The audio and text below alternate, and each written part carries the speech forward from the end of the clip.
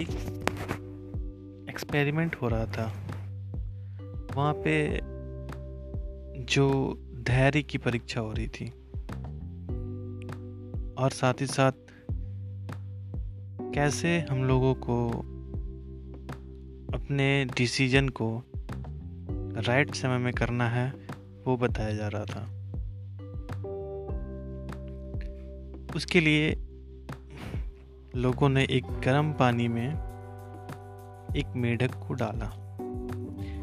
मेढक जैसे ही गर्म पानी को महसूस किया वो तुरंत वहां से जंप मार के पानी के बाहर आ जाता है।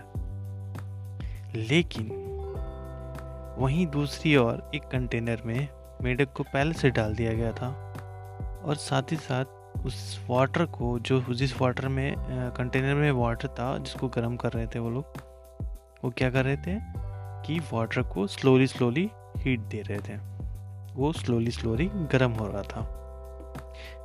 अंततः देखा गया कि जैसे जैसे वो वाटर का हीट मतलब कि उसका जो टेम्परेचर है सेम पहले वाले कंटेनर के जैसा आ गया, तब भी पर वो मेढक वहीं पे टिका हुआ है और हीट ना बर्दाश्त करने के कारण वो मर गया।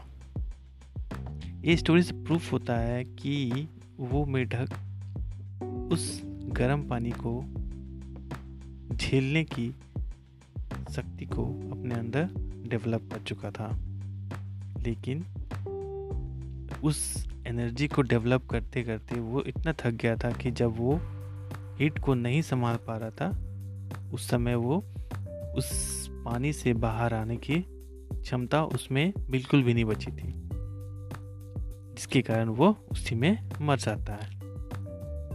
तो हम लोग को भी उसी तरह लाइफ में डिसीजन को जब लेने की ज़रूरत होती है उसी वक्त लेना पड़ता है। ऐसा नहीं कि प्रॉब्लम को झेलते झेलते उसका अभ्यास करते करते हम लोग अपने आप को उसके गुलाम बना लें। हमें तुरंत एक्शन लेना पड़ेगा और उसके अकॉर्डिंग काम करना पड़ेगा। Thank you.